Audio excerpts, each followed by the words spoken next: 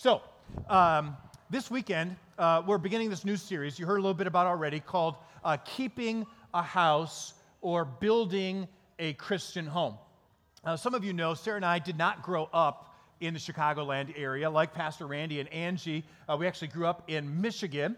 And for Sarah and I, we grew up actually in very small towns. Like my hometown was not even a four-way stop. Like there's a blinking red light, and so if you blink, you might actually miss the little town of Dansville, right? So, and we lived 2 miles outside of that. And so we were the second last house before just like endless forest, which was great as a kid because we could go exploring. There was a lot of glacial remnants there, so there's big piles of rock and big sandy stretches of hills and deep little pits where there was water. It was a lot of fun as a kid. But when we got called to St. Peter 15 years ago and moved into suburban Chicago, one of the things that really just blew us away is how many humans are in one place, right? We weren't ready for that. We didn't know what to expect. And what we also observed is there are houses everywhere, and we're pretty packed in close to each other. Now, we've learned to love it. We love our neighborhood. We love the community. We love the opportunity to drive between church and home, and we get to pass a Trader Joe's and an Aldi and a Binny's, and so we got all of our bases covered. Like, it's a pretty awesome thing, okay? And so what we've observed, though, is a lot of the houses in this community are getting freshened up, updated, sometimes torn down and rebuilt. And it just so happens, kind of coinciding with this series, the scheduling just worked out that actually Sarah and I are starting into a home project that we've been dreaming about for a long time. And so these are some house plans that we're working on right now. We're putting an addition off the back. We're doing all new windows, siding, doors, a front porch off the front. And we have a theme for it and a logo you can see there, the brightest house on the block. That's our family mission and vision. We want to bring the light and the love of Jesus to the people who are closest to us, some of whom don't have a relationship with Jesus and may never, ever go to church. And so what we figure is by bringing the presence of Jesus to them, that may be the best chance they'll get to know Jesus. And so our friend Keith Raimondi helped design this for us. He's our communications guy. And actually, we made T-shirts.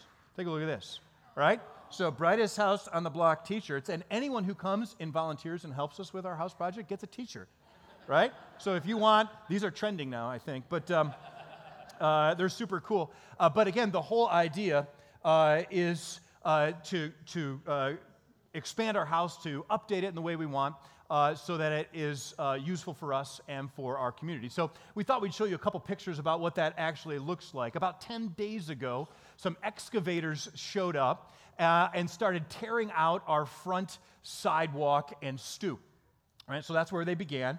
And so we're going to put a front porch there. And then a couple days later, after the Labor Day weekend, they came back. And by then, we had taken down some of the brick off of the back of our house. This is where the addition is going to go.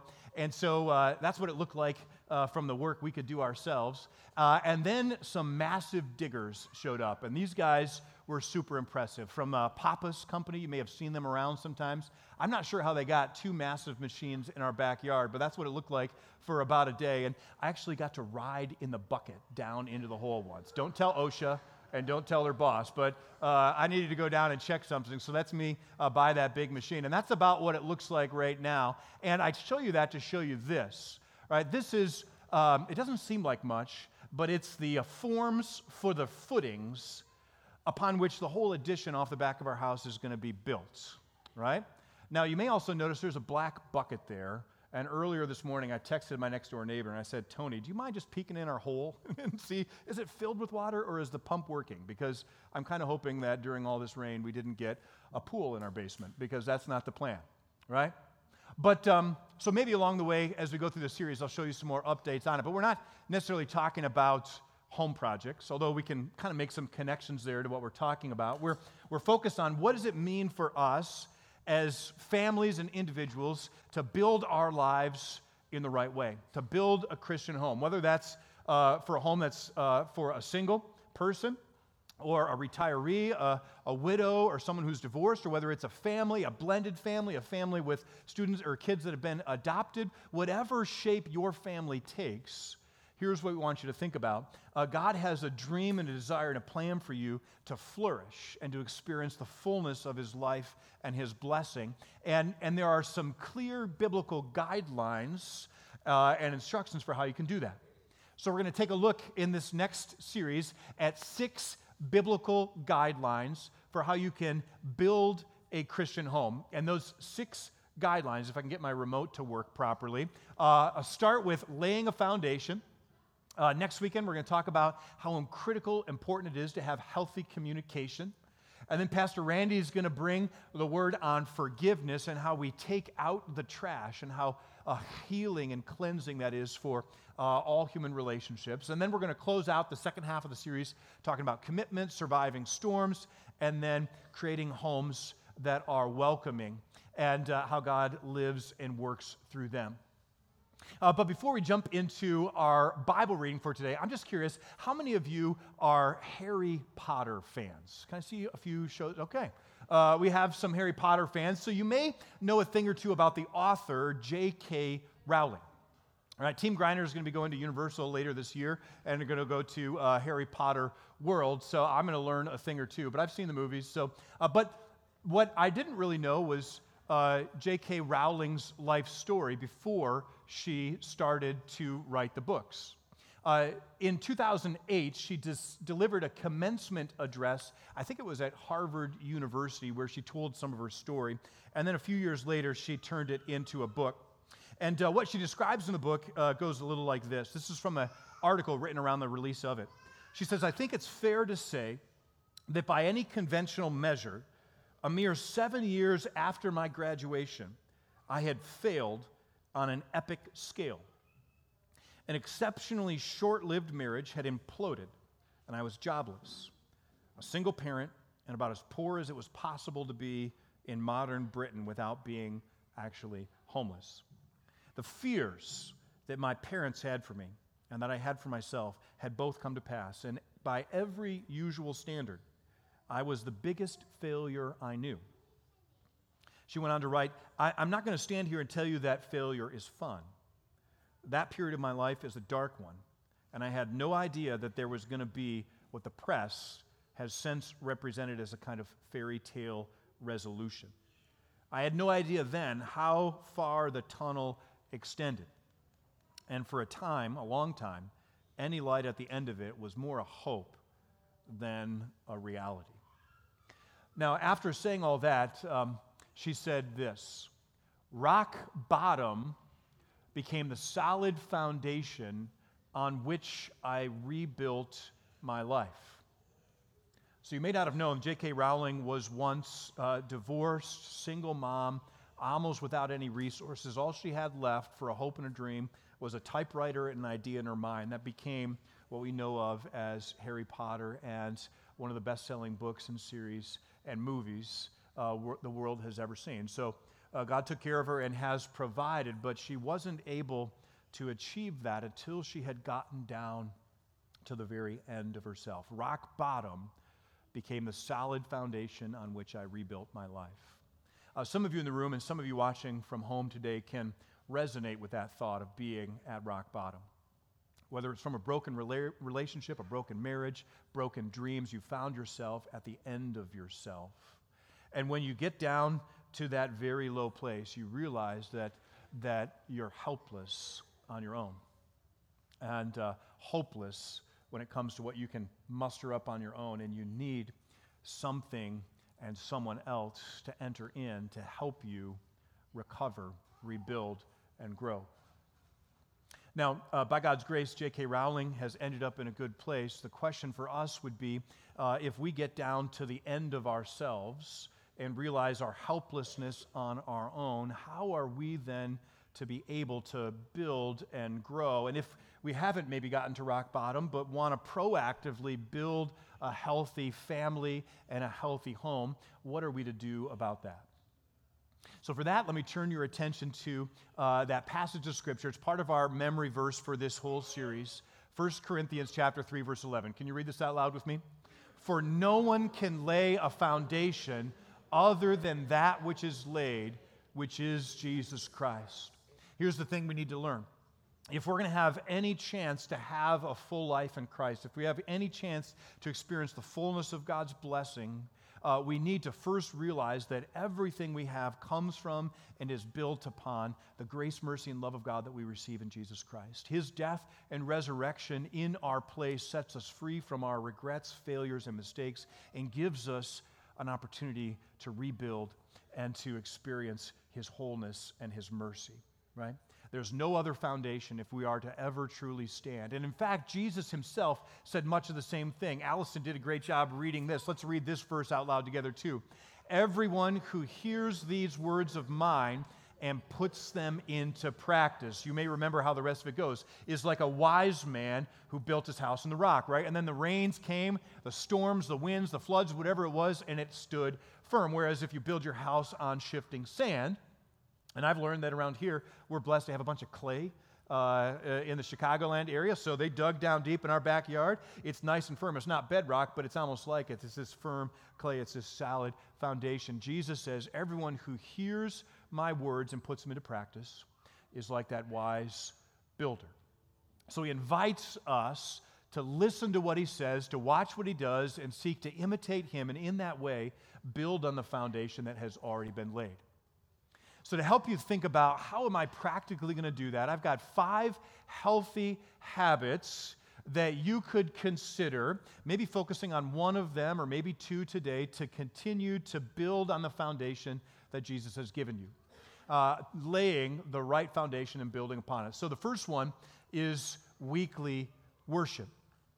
You may not realize this, but every week Jesus went to church. Okay? Take a look at this from Luke chapter 4. And he came to Nazareth, where he'd been brought up. And as was his custom, he went to the synagogue on the Sabbath. Now, in Jesus' time, there was a temple in Jerusalem where they would go on the high festival days. And if they lived in Jerusalem, they'd go there sometimes every single day. And so Jesus, when he was very young, his parents modeled this for him. They would take him to a Passover every year. They would take him probably to Shavuot, the festival of booths, maybe to Yom Kippur. And they were frequently, regularly in the temple. But they were also weekly in the local synagogue. The synagogue was like a smaller church gathering space in any community when there was at least 10 Jewish men, and they would gather around the Word of God to read it, hear about it, and celebrate it through song and dance. And so Jesus, as was his custom, made it a priority at least every week, if not more often, to be in community around God's Word. And ever since then until today, he invites us to do the same thing. So, for example, in Hebrews chapter 10, the author of the letter to the Hebrews said this, "Spur one another on toward love and good deeds, not giving up meeting together as some are in the habit of doing." All right, so shortly after the time of Jesus, what this tells us is there were some people who got distracted, didn't think it was as important, and for whatever other reason said, I'm going to go to church when it's convenient, but maybe not as committed as I once was. And the author of the letter to the Hebrews says, let's get back to what we know is God's best. Regular rhythms of gathering in community for worship, for receiving the gifts of God through word and sacrament. That's essential to a solid foundation in following Jesus. We see Jesus do it, and he invites us to imitate him. Now, to be honest, the last couple of years have really disrupted that for most of us.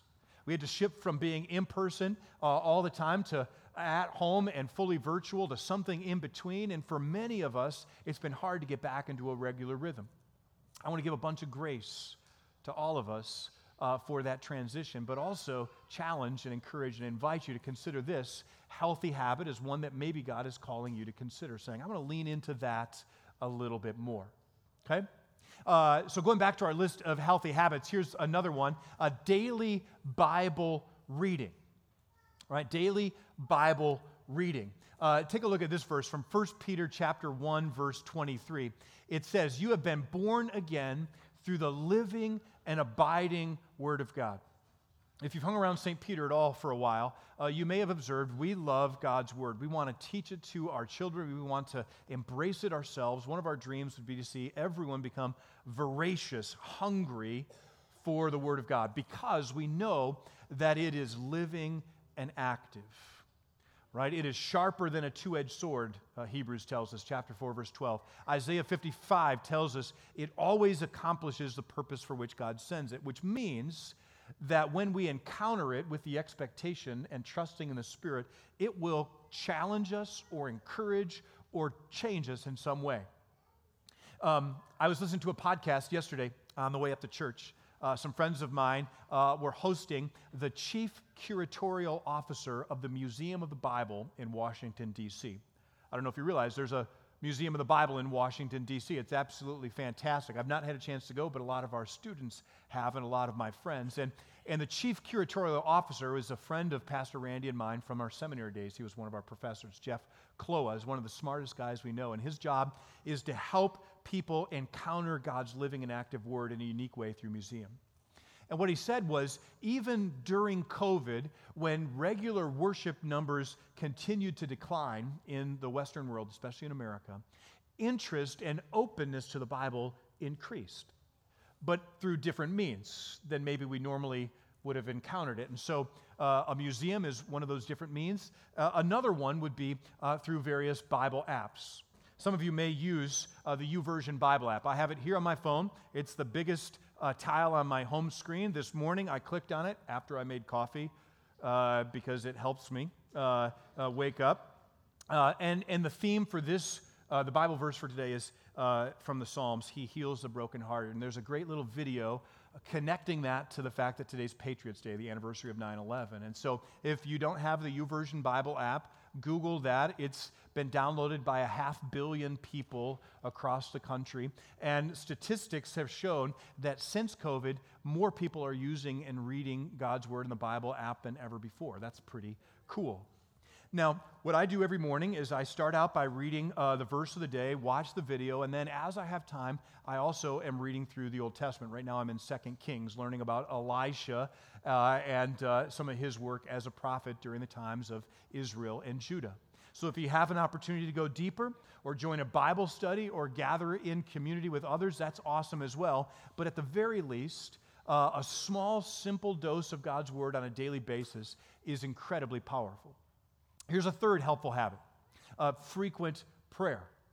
Notice this from Luke chapter 5. Crowds of people came to hear him and to be healed of their sicknesses, but Jesus often withdrew to lonely places and prayed. Now think about that. Jesus is fully God.